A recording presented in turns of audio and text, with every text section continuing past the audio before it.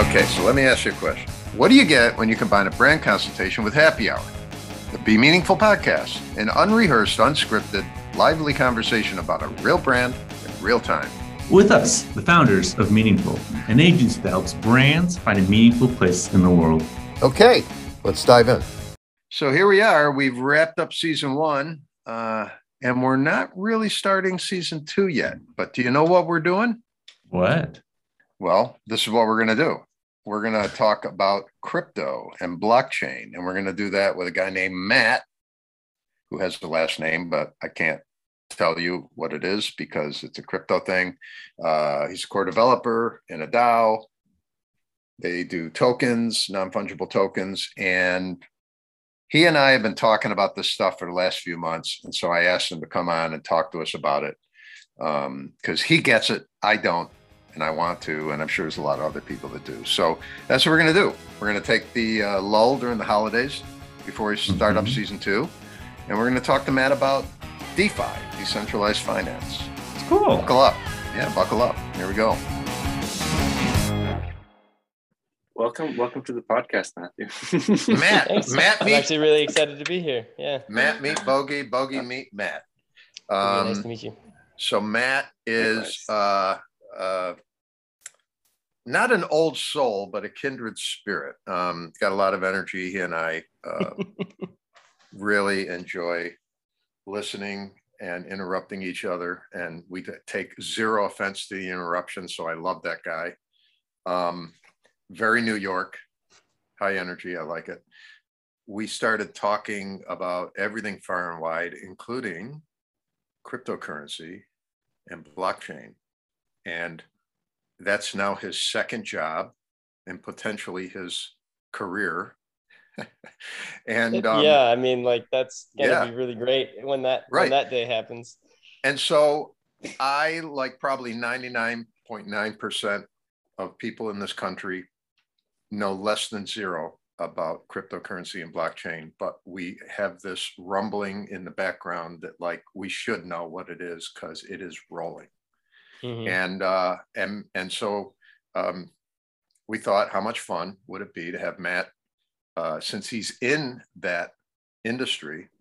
It's been a history, you know. There was a start where like I was you and I knew less than zero about it, but I was a big, internet kid. So you start to hear rumblings and then you're like, oh man, I remember when Bitcoin came out. I was too busy playing World of Warcraft though. And then like, then you kind of like Ethereum happened and I was like, oh shit, this is like a whole new level. But yeah. So now that I've been in it since early 2017, which is a bummer because like you look back at all the money that you spent like messing around with the ecosystem and you're like, oh shit, how much money is that worth now? And you're like, oh, well, that was one shot at retirement. Like, like, and I mean, well, what are you going to do? Right. It's really crazy because now I work on a development team. And, it's funny how you start picking up coding here and there and just sort of like you start by being able to read the contracts that are being launched in Solidity on Ethereum. And that's all stuff. I'm sorry, I'll explain some of that. So like Bitcoin was the first one, right? Right. Let me see, most people know Bitcoin. That's kind of like, if we're talking from the branding version of cryptocurrency, that I think is the hardest hurdle, first to market. Right. Well, yeah. So real quick, you brought up branding because we talked about this could be just an unwieldy subject, right? It's huge, it's wide, it's ranging. And so one of the things we wanted to do is talk about it in a way that we, at least myself, because Bogey knows a little more than I do, could be in the conversation in a meaningful way. And that is the branding of cryptocurrency, blockchain, that whole space, because if you polled 10 people, you'd get 10 different opinions on it and 10 different depths of understanding. Some would be wildly crazy. Some would think it's just the dark web. Some would think it's, narcotics and guns. And some would think it's games. And some would think it's ridiculous. It makes no sense. I want to do something here just to tee this up, right? So I'm reading some things that I pulled down, right? That it operates on the edges of the internet in the financial system, and people are wary of it as a Ponzi scheme. And a law professor at U of C, Chicago, calls it a collective delusion more than a Ponzi scheme. Steve Bannon, the thought leader, douchebag, calls it disruptive populism. Okay. Right. One of the earliest supporters says, that we saw Bitcoin as a great idea, a way to separate money from the state. Yeah.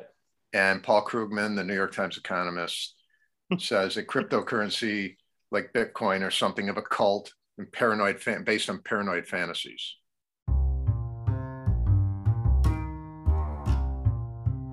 So like address so much of that. I know you do. I was giving you a bone. So I have to not come at this like in a tribalistic fashion, right? Like, let's talk about it because Ponzi's are real, but let's expand let's apply that word to other things, right? Like, think of all of your famous clothing brands.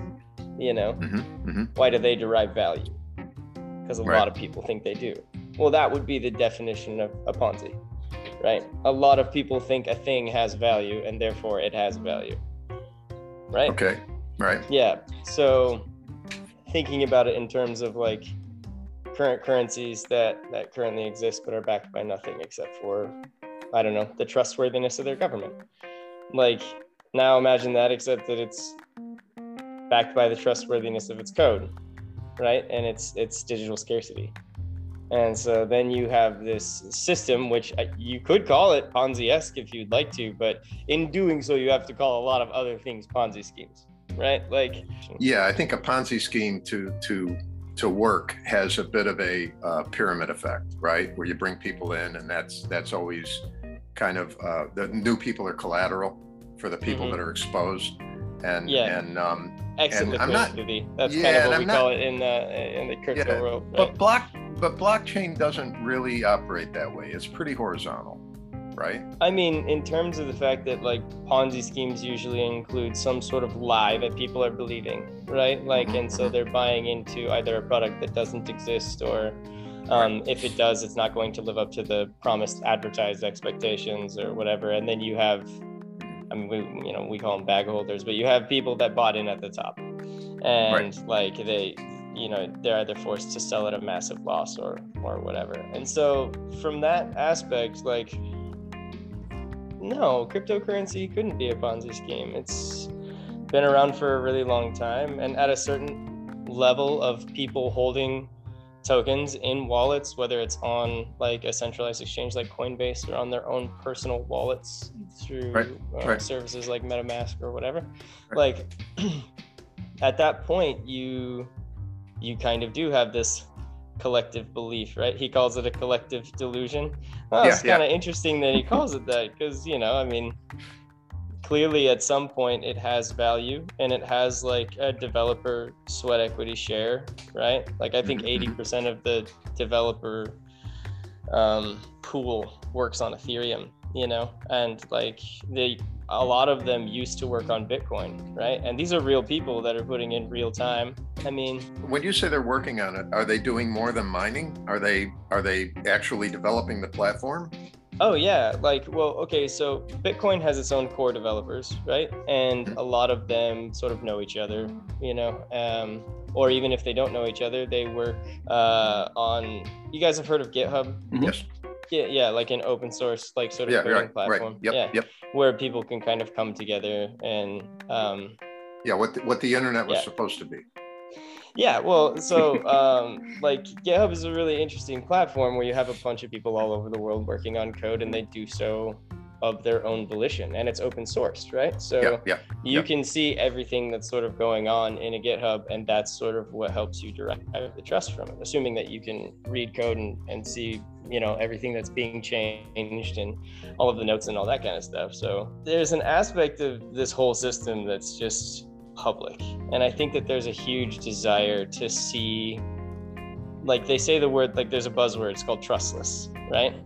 Mhm. And what they mean by trustless when it comes to like blockchain is sort of that like you don't have to trust like a single person. Like Right. it's in the code, and you can see what's being done. You can see it being done in a public forum, and everything. Like blockchain is anonymous, but that doesn't mean it's like untrackable. Like if I have a wallet Yeah. address and I send you Bitcoin or Ethereum Yeah. or whatever, you can see that this address that happens to belong to me but doesn't have any of my numbers on it sent you Right. this much money, and your address doesn't have any identity or anything attached to you. It's just you're the one that owns it. I want to dive super deep into this, but like, I know you also do. realize I we know. got to keep it like up here. Well, Um, we'll keep a rope. We'll keep a rope around your waist and pull you back if you go too deep. But so what I'm hearing, what you're saying, and my very shallow and recent understanding is that it's like anything. Your strength is your weakness. So the strength, right, is, well, first of all, there's a paradox inherent, which makes, from a branding perspective, makes cryptocurrency really intriguing, right? Because paradoxes are very, very attractive in terms All of right, so getting what's people's the minds going. paradox? Well, the paradox is that it's anonymous but transparent, Yeah. which is Yes. really cool. I mean, to an extreme, both ways, which is Right. really cool. Your strength is your weakness, and that transparency makes it very hard for people to hack the system and to cheat and to steal. But if that happens, it's not reversible. So Yeah, the like- stakes, there's no safety net. Let's talk about that for a second, Yeah. because a lot of, I think, mainstream media likes to throw around the word hack. Right. And like there's a bunch of different types of hacks that you can do, right? But Mhm. like if we're talking somebody uses some form of whatever to get into your wallet, like Hmm. there's only like a couple of ways to get into somebody's wallet. Because it's so cryptographically secure. Like Right. you have to give them your keys, which Your is key, a yeah. 12-word seed phrase that opens your wallet. Sorry, I'm keeping it up here. Yep. But essentially, like, the only way that they're going to get your security phrase, which is derived from those 12 words, is like, okay, so maybe you connected to a less than reputable site, and Right. you happened to be typing something. It's called a keylogger, right? So somehow, maybe you downloaded a torrent, or you visited some kind of weird porn website or something like that, Yeah, where it yeah. connects to your thing. You can download a keylogger into your computer, and then as you're copying and pasting all this stuff, see, keyloggers are really hard to utilize in my mind because it gives every single input you've ever put onto your computer. So, Yes. so out of all of those inputs, it actually has to find the specific thing and then enter it in, and hopefully that works. But like the idea that somebody would just randomly guess 12 words and it open up any Well, it's- wallet it's- is yeah, like it's one tw- in the number of the stars. Well, like, yeah, you know what I mean? it's, Like that's, yeah, it's 12 times 11 times 10 times 8 times, I mean, yeah, it's yeah, so it's like, it's yeah, wild. So trillion. like in terms of like, and this is really funny because there's this general view of what the word hack means. Like Mhm. you have mainstream media using it, saying like such and such exchange got hacked, and it's really funny because Yeah. people are using that in the same way that like other brands have some sort of like a, what do you call it, like Firewall. a scandal. Yeah, like because yeah, a lot yeah, of times yeah. like an exchange can get hacked and then all of its money gets drained. yeah, But for all you know, that is just the exchange being really clever and washing it through a bunch of other stuff and paying themselves. Like, I mean, so they like to use that to cause fear, right? So it's interesting. Like actual hacks on Bitcoin, on Ethereum, on pretty much anything, they don't really happen. Now Well- we do have certain things called rugs. We call it, this is a colloquial term, we call them rugs. We call them a rug pull. So somebody launches that's more Ponzi oriented stuff. And that can happen because you have anonymous stuff on a public ledger, right? So somebody launches this really cool sounding project and a bunch of people send their tokens to buy into that token, blah, blah, blah. They've built in to that system that they can basically just pull the liquidity pool cash it out, and then they keep it for themselves. That we would call it for like a rug pull. So it drives the value up, and then they pull all of their liquidity out, and everything drops to nothing and becomes useless. So here's why we're talking about this. We're on the verge, at least we sense that we're on the verge of cryptocurrency stepping, if you imagine in your mind an adoption curve, right? And you have innovators, those are the guys in 2009, 2010, right? And then the early adopters, right? And you're probably a late adopter, right? Or a mid adopter, right? And so because I was around in early 2017, early the innovators for like, because the main one that I work on is Ethereum, and then all of the layer applications that come with that. And so that truly happened 2016 area. I believe. And so like that would be considered like those innovators. Like I would be considered an early adopter from like a retail perspective. Like I didn't get into like launching projects and stuff until later. Right. So the reason I'm bringing that up is, you know, if you look at, you know, I was just looking, like the history is crazy. This is why it's like speculation, weirdness, gold rush. Like people stand back going, I'm not getting into that mosh pit. Right. I mean, if you just go back 3 years, it was Bitcoin was at 6,300. And then in October, 2018, in October of this year, just a month ago, it was 67,000. And now it's at 57,000. Right. So the volatility is unsettling, right? It's massive. And you're kind of, part of the reason it jumped in October, right, is the SEC just approved an ETF on Bitcoin, right? Cash settled. So, but I mean, still good. And then we an RFP came across our desk. You have no idea if we'll, you know, get in, but we submitted, and it was one of the biggest institutional trading platforms are going full on into cryptocurrency. So it's kind of the signals are there, right? It's kind of starting to come into the next wave of adoption. We're not at an early majority yet, but you can see that it's the direction where it's heading. And so, and so I think the biggest thing people don't understand, I think everybody realizes what they don't know to the degree that let me put it this way. What people don't understand is at what point this other currency has value in the real world, because it's still like we still talk about it in terms of money, of dollars. Like that's how we kind of describe its value. But you know, and I guess people don't think that the US currency is built on the gold standard. All right. So you're kind of like, okay, you kind of forget that. But what is Bitcoin built on other than Bitcoin? And we keep defining or describing it in terms of currency, US dollars or euros. It's like 50,000 euros, $57,000 right now. And you're kind of like, at what point can you take Bitcoin and buy, and like Tesla is taking it now, right? So you can buy a car with Bitcoin, right? So that's a breakthrough, right?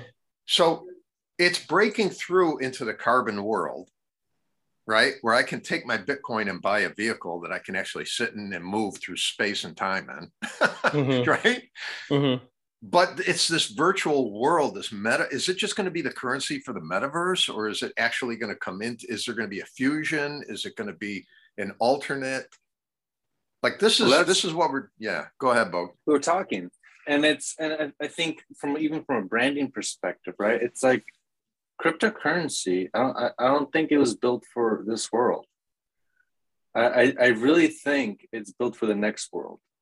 And we don't fully grasp what that next world is, but we're beginning to get like symptoms of it and be able to get some sort of hints of it with things like the metaverse. I feel like that's kind of the hot thing, right? Everyone's talking about meta. Everyone's meta. Yeah. But Yeah. We but can you know what dive I into mean? that.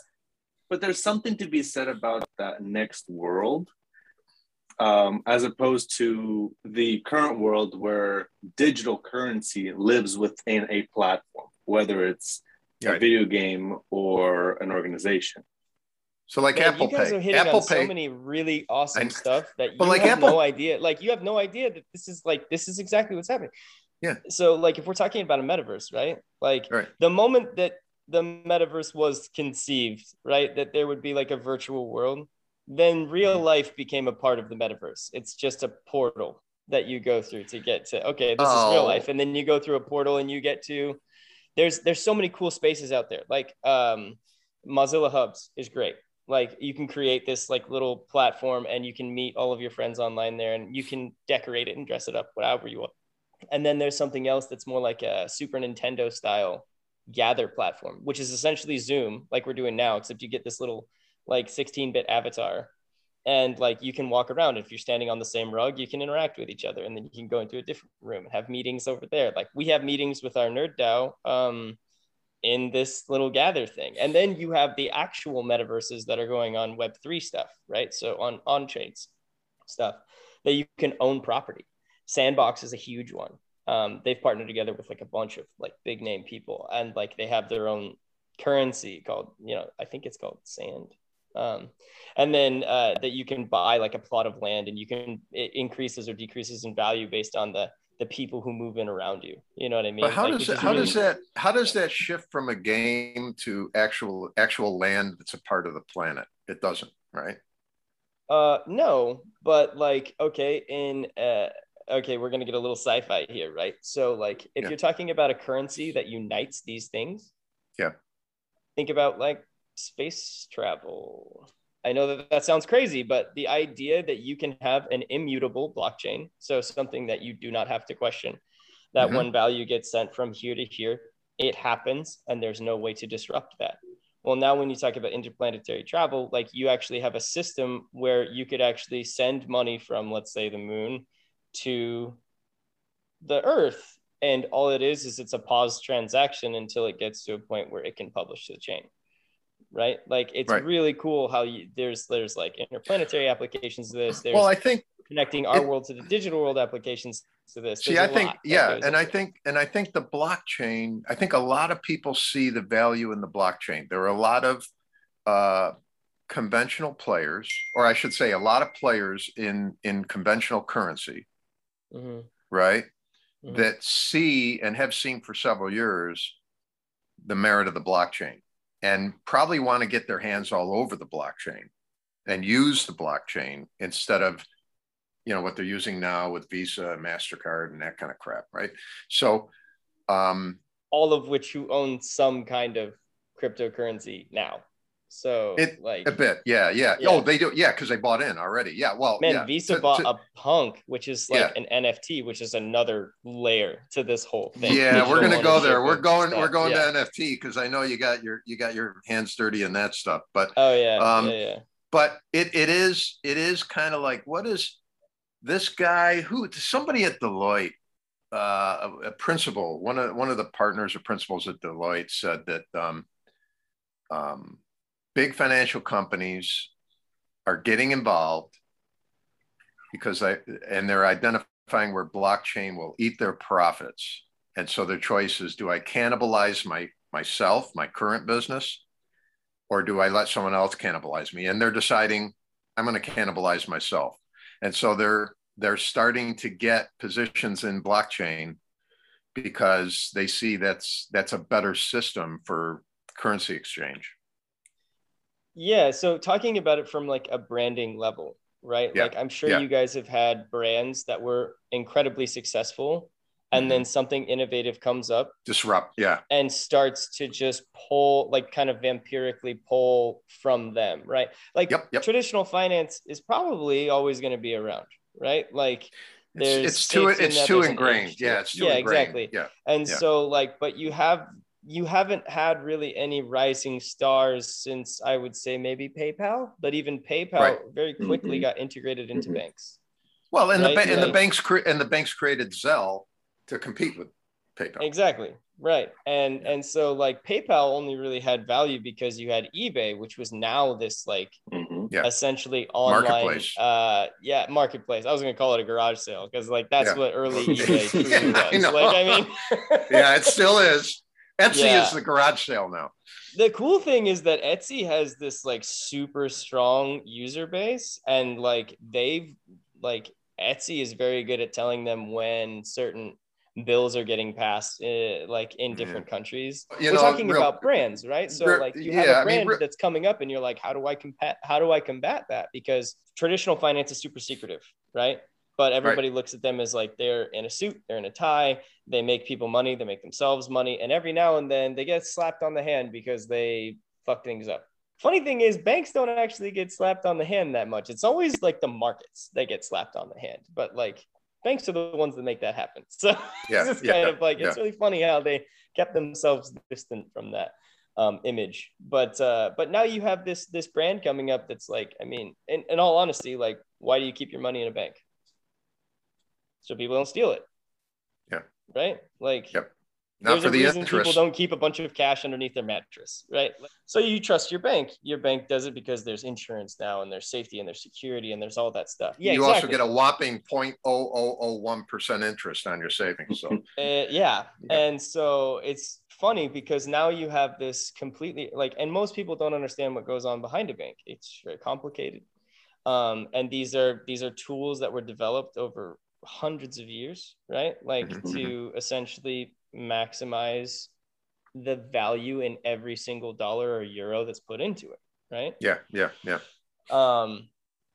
So like I don't know what you would call a bank's brand. From your guys' perspective, what is the brand of a bank?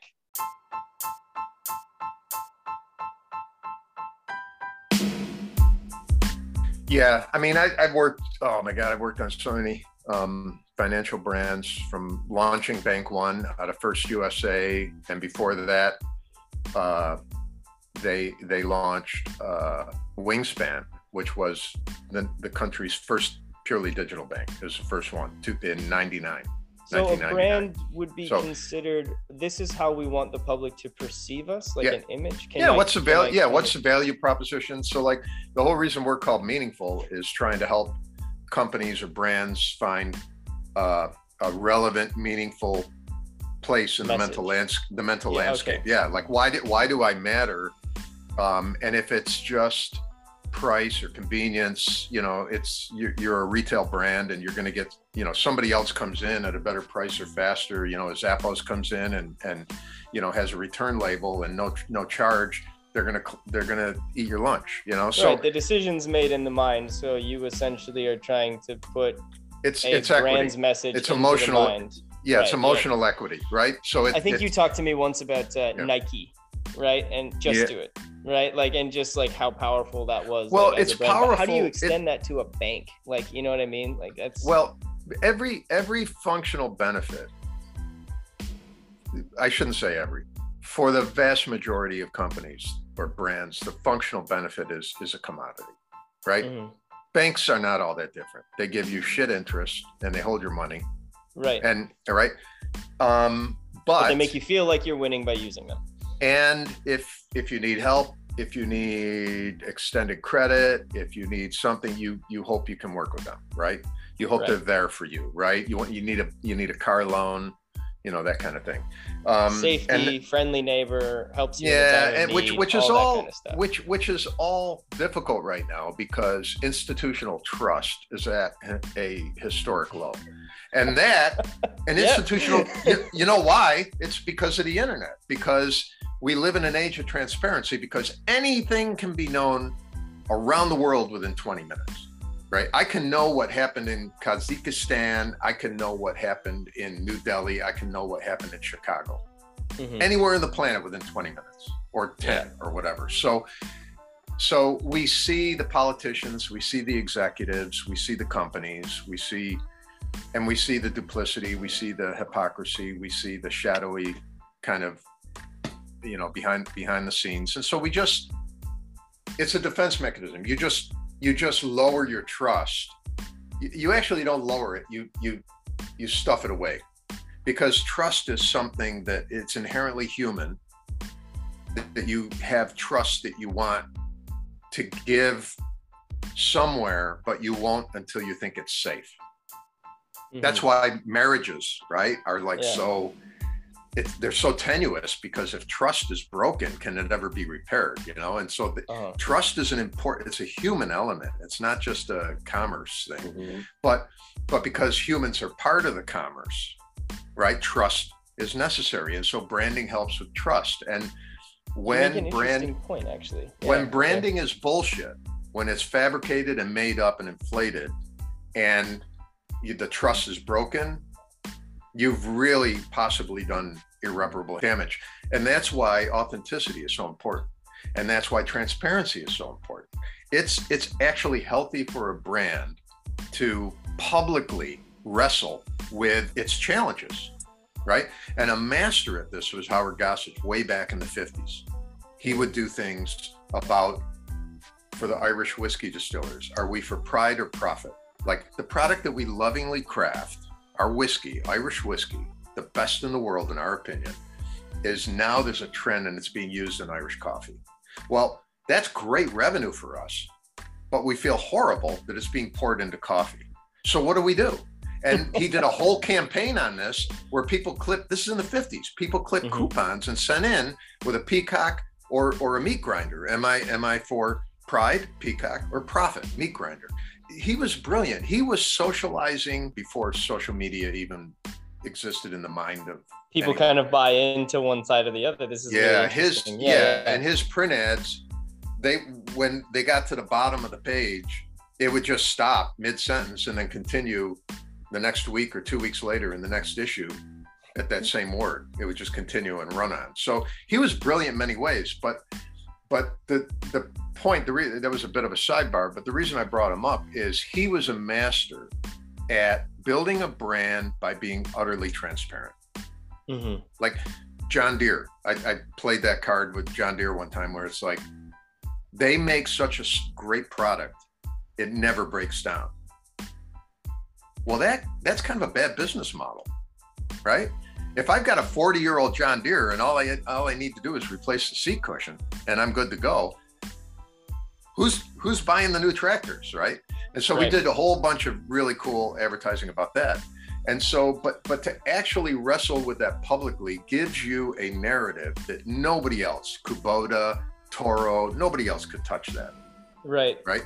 Well, and so bringing this all the way back up to like banks and branding for banks is like 100% of all banks are going into this trust. Trust is their underlying brand, correct? I mean, correct me if I'm wrong. You guys are the masters in the branding space. Well, that's why banks, the architecture of banks is the way they were, right? To look formidable.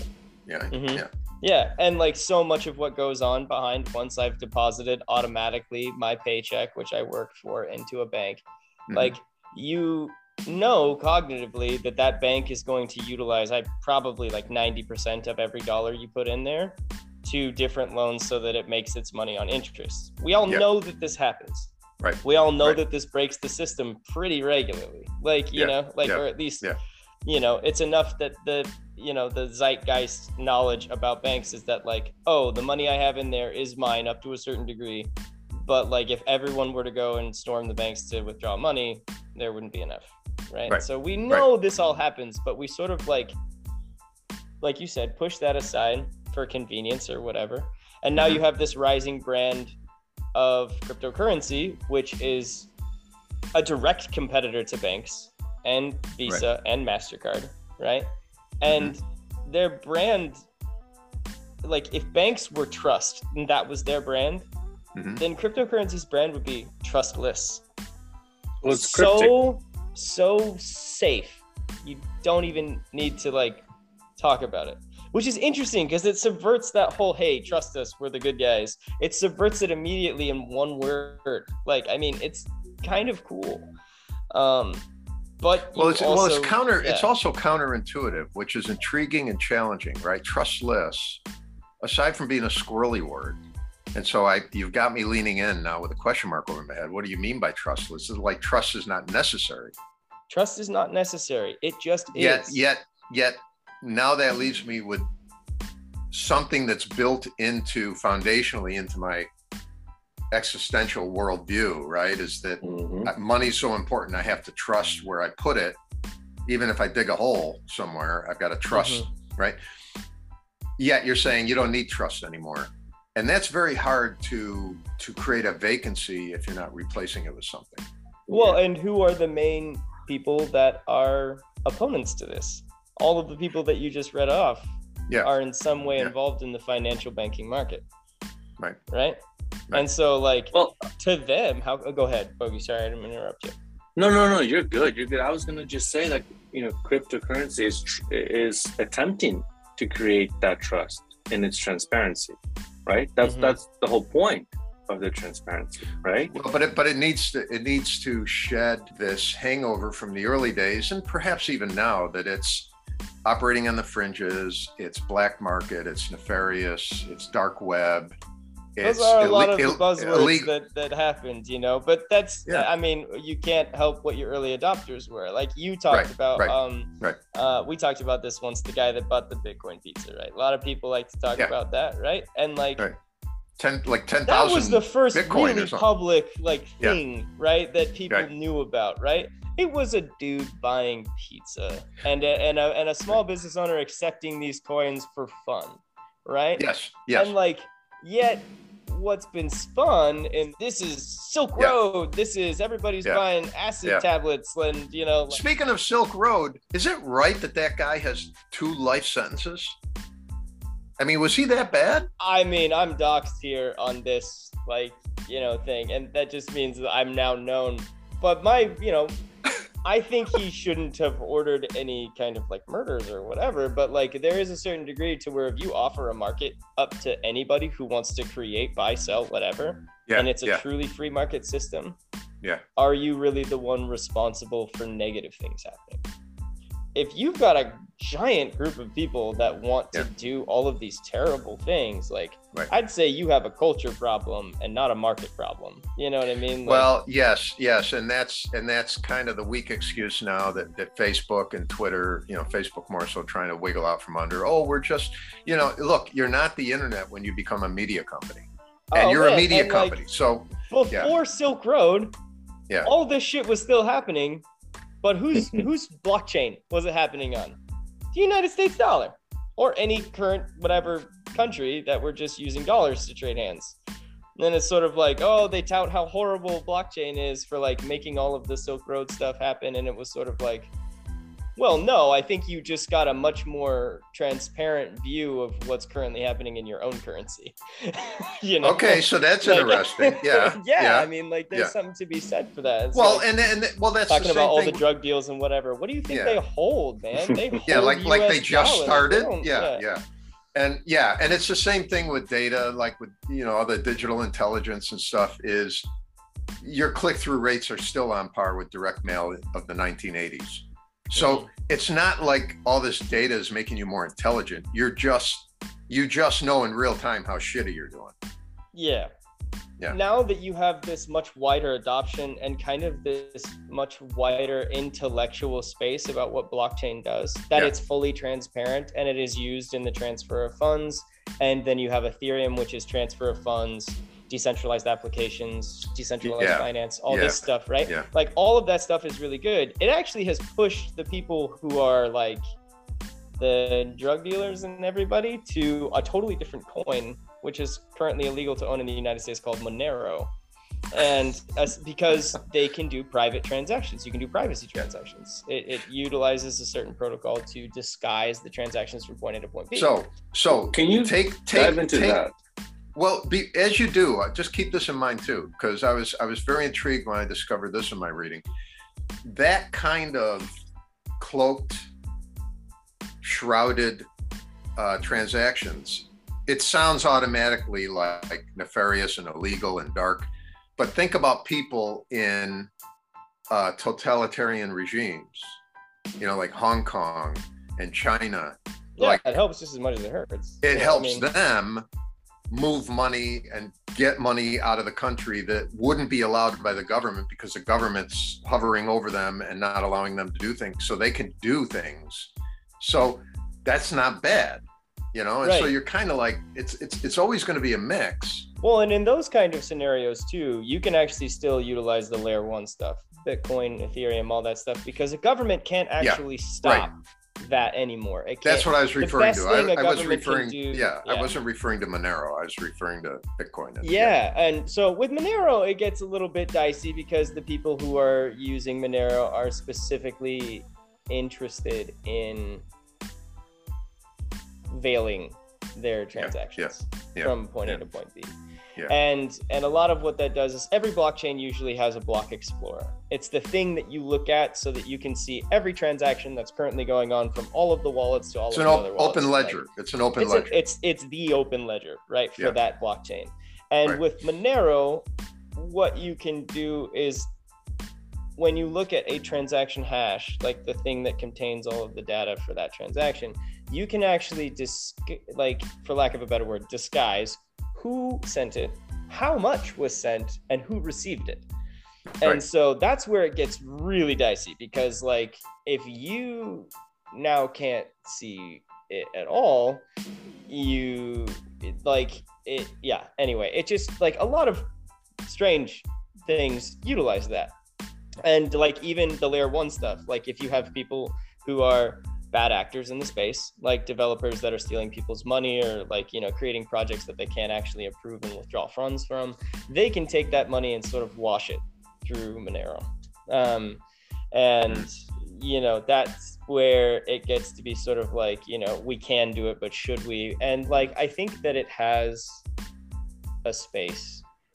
And I think what's good about it is that at least you know where the nefarious people are going. Which I'm not trying to say that all of, you know, Monero, like, because the hiding the transactions is optional on that chain. You can keep it public if you want to. And so people are optionally choosing to disguise their stuff. I think there's a value proposition in it for sure. I mean, you have people who are like very rich washing their money through different offshore banks, right? Well, or and shell companies or whatever. Like clearly this is something we already use. We were just now making it on chain, where you have shell company on shell company on shell company, and then you can basically like go up in that way. What's interesting is the fragmentation, right, of currency. So it's like within our society, right, within, you know, to a degree where like the US dollar was kind of like the key player on a global market, right? You can now have, even to your point, which is interesting, level one, right, layer one. It's like you have multiple currencies for different uses, right? Well, that changes the game a little bit in the sense of application, but also in the sense of branding, because now we're not talking about branding as cryptocurrency as a large, because that could be too big. Now we're talking at Bitcoin versus Ethereum or whatever that the currency is, and that changes things up as well. Well, anybody that invests in a category, right, is going to diversify. So they're going to have a little Bitcoin, a little Ethereum, because they're not synonymous, right? But they can't be everywhere. They can't. There's too many of them. So one of the brilliant and also, in my opinion, bummer side of Bitcoin, right? So the brilliant thing that they did really early on is that Bitcoin sort of became the father of all these other coins, right? Right. And what a lot of people have to realize is that like, okay, so you had Bitcoin, that started, boom, big change. Now you have, you know, third degree accounting and like all this stuff, right? You can copy the code because it's public and launch your own, as long as you have people using miners to like make the blockchain move, right? And so that's where you get Litecoin, and that's where you get Doge to a degree, was actually just sort of like a for fun test of changing a different aspect of Bitcoin, right? Like, and like there's a bunch of other just like copies, right? They call them altcoins, right? Ethereum was the only like second birth that was like, it had intense utility, like where you could now code applications on top of it that utilize, you know, the layer one for settlements. Now we've kind of moved on to where Ethereum has sort of birthed a couple of different things. You actually have blockchains that you can use for corporate businesses that are, they're private blockchains, if that makes sense, because the utility is there for private companies to actually make sure everything is secure, but sort of validate it themselves. But more than that, so you got Bitcoin, that's a layer one. And then it had all these other like clones, but nothing really like changed a whole lot, right? And then you have Ethereum, and it's building a layer two. So Ethereum, trustless, that's its main brand. The layer two solutions that are coming out is that it's really expensive to make transactions happen on Ethereum. It's really expensive to make transactions happen in Bitcoin too, because they're fractionally traded. Every time that I send you a Bitcoin, a fraction needs to get paid to the person who is going to decode the transaction, verify the information inside of it, and then recrypt it, publish it to the blockchain and say, hey, this is fun. But the main point is that when Bitcoin launched, and because it had all of these sort of children follow afterwards, and because we didn't have, like, we had centralized exchanges, but what they did to avoid taxes and different things is they traded in ratio to Bitcoin. Right. So whenever you have something that trades in ratio to another thing, now it is inherently connected forever. And so even now, like, if Bitcoin drops, so does everything else. And so Bitcoin as a brand would be sort of like the S&P or gold, or something that is a store of value, in the sense that this is the thing that you buy because it's inherently and it connected can be to everything that's spawned afterward. What you're touching on opens a door to the whole idea of inflation, and how cryptocurrency, Bitcoin in particular, I guess, is less prone to inflation because of that structure, and that the mining is a whole story unto itself, because it takes mathematical. It's a wild. It takes mathematical computation that computer power. But with every block that's added, it increases the difficulty of the next block's mathematical equation. And X amount of blocks happen, and then you have what's called like a difficulty bomb, or like something that makes it twice as hard. So everything that is involved in a transaction on chain, you would refer to that as gas. You need a certain amount of money to go to the miner to process your stuff. Right. Well, now you have sort of like an auction type system where if I offer a miner a lot more money to process my transaction, I can jump the queue. Right. So you have people that do utilize bots to do this exact thing, where like a retail trader wants to, like, I want to move Bitcoin from here to there, or like, or I want on Ethereum, like I want to buy this from a decentralized exchange, and then they'll immediately hop in and they'll buy just before you, and then they'll sell right after you buy. So even the fractional amount that it's gone up, like they end up profiting like a little bit or whatever. Right. It's really interesting stuff. And like a lot of, coding goes into it. So those guys found their market, like, good for them. I don't want to watch that stuff all day, because you can lose your ass like really quick doing bot trading. But yeah, so like the interesting part about gas is, and this is, God, you guys are touching on such good stuff.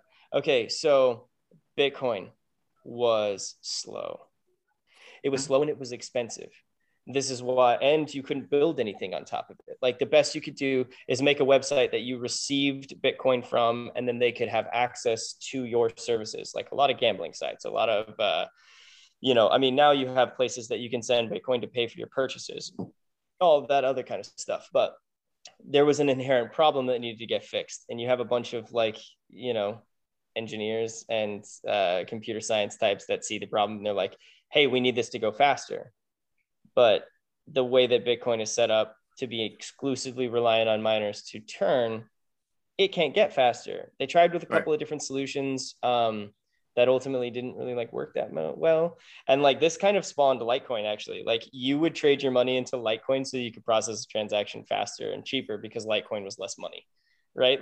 And there were less people using it. And so this is why you have all of these different Bitcoin clones that happened, because Bitcoin was the legit one, but it was slow.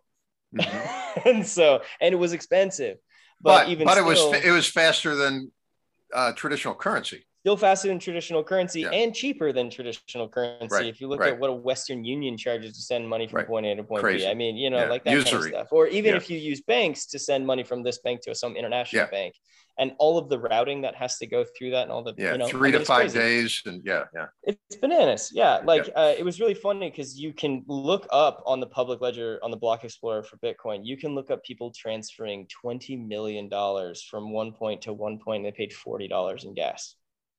And it's just like, for all you know, like that, they were in one country, they sent it in advance, and they withdrew it in another country later. Like, I mean, it's just really cool stuff.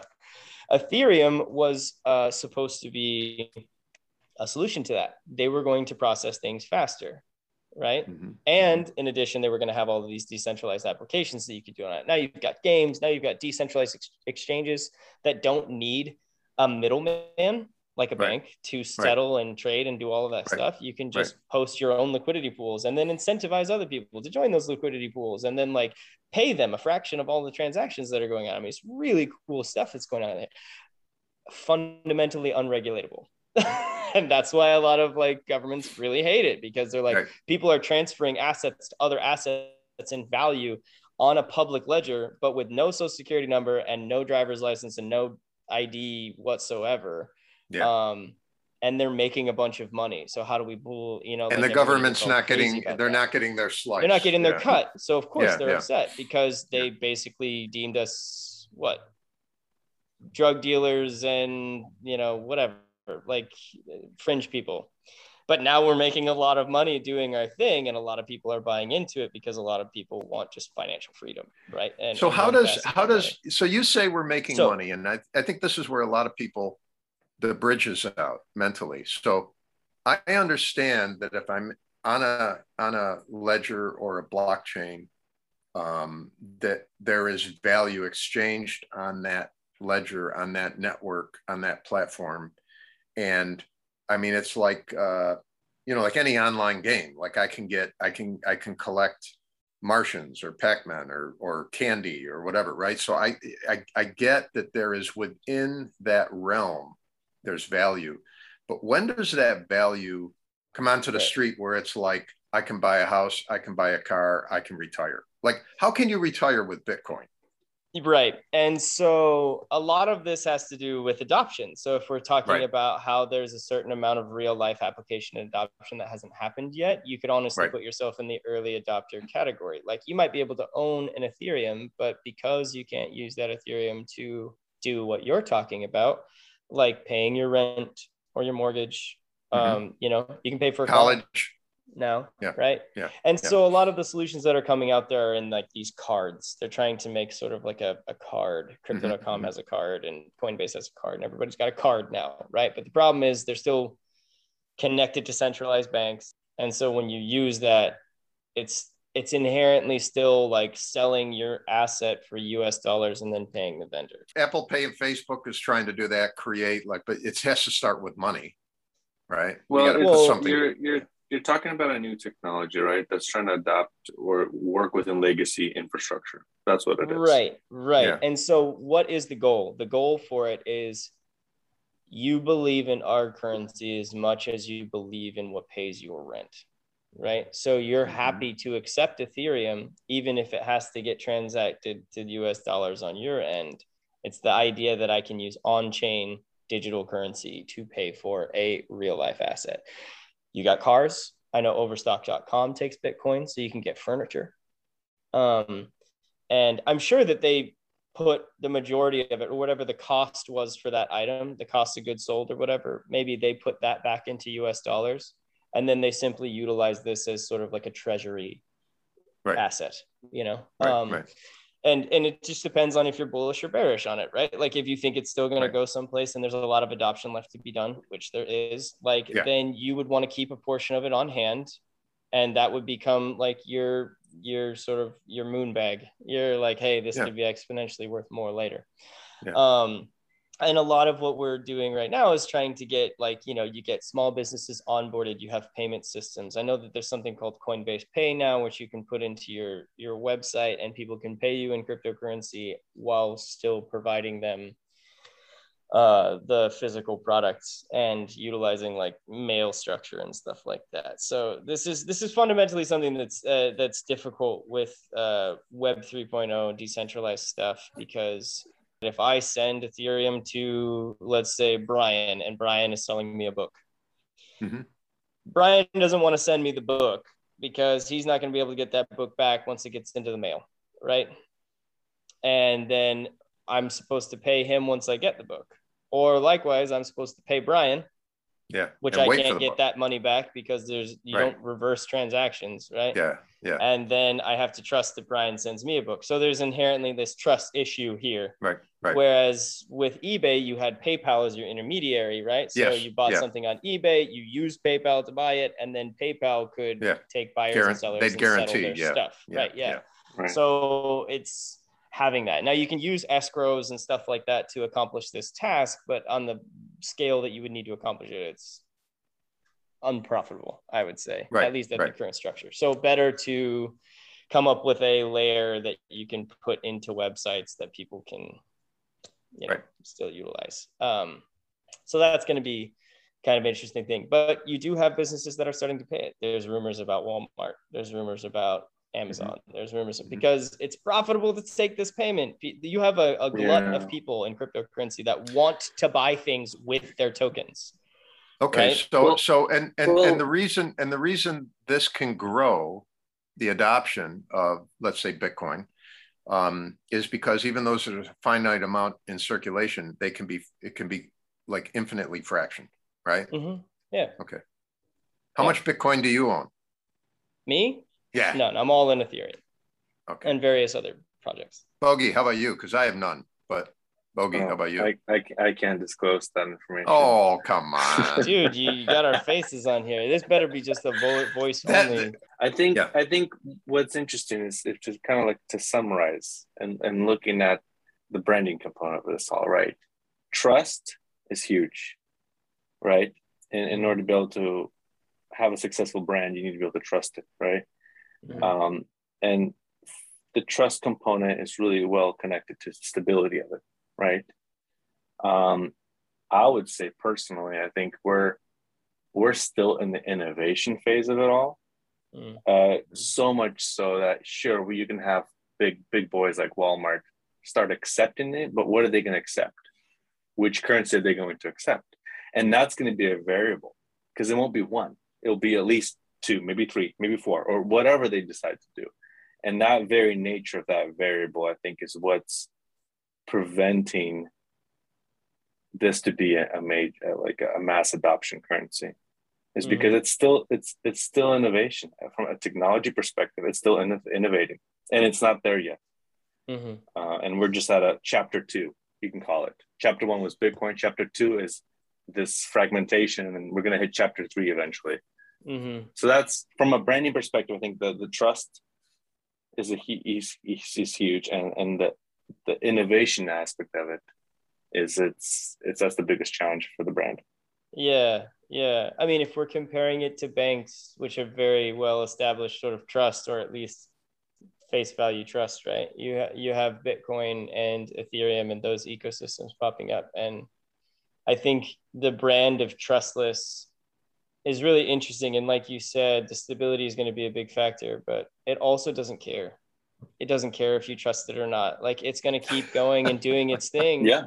And eventually, after years of people saying that it's to whatever, people are going to buy in because it's going to prove to you over time that it's what it was all along, and that's what I'm loving. Yeah. Okay. I'm starting to think of campaign ideas now based on that last little riff. Yeah, I mean, that's ultimately the main power of it, right? Like, you want people to trust you so that they'll adopt you, but we've already said we're trustless. We're provably trustless because you can see everything that happens, and we're going to keep going and doing our thing, and eventually you'll get on board, or you won't. Yeah, and that's fine. Like, I think that's what a lot of people are sensing now, is that I don't understand it, but I can't ignore it. That's a FOMO thing, right? Well, and like Bogey was saying, we're at that precipice, right? Where people are trying to sort it all out. You know, it's less degenerate gamblers who are like, financial freedom because I put my whole life savings in this, and more like, hey, they're offering really attractive APYs on Ethereum to just put my money up, and then they'll get 7 to 10% APY on a really stable investment. Like you can barely get that in the stock market. I mean, like it's really attractive. So, and it ultimately doesn't care. It doesn't care if you think that it's trustworthy or not. It's just going to keep doing its thing. And eventually down the road, maybe you'll be convinced, or you won't be. And that's okay too. Like it could be, in a generation, what does it look like? Cool. All right. Yeah. Well, Matt, thank you so much, man. Yeah. Thanks for having me here, guys. Thanks for listening. If you'd like to learn more or be a guest on our show, please reach out. podcast@bemeaningful.co.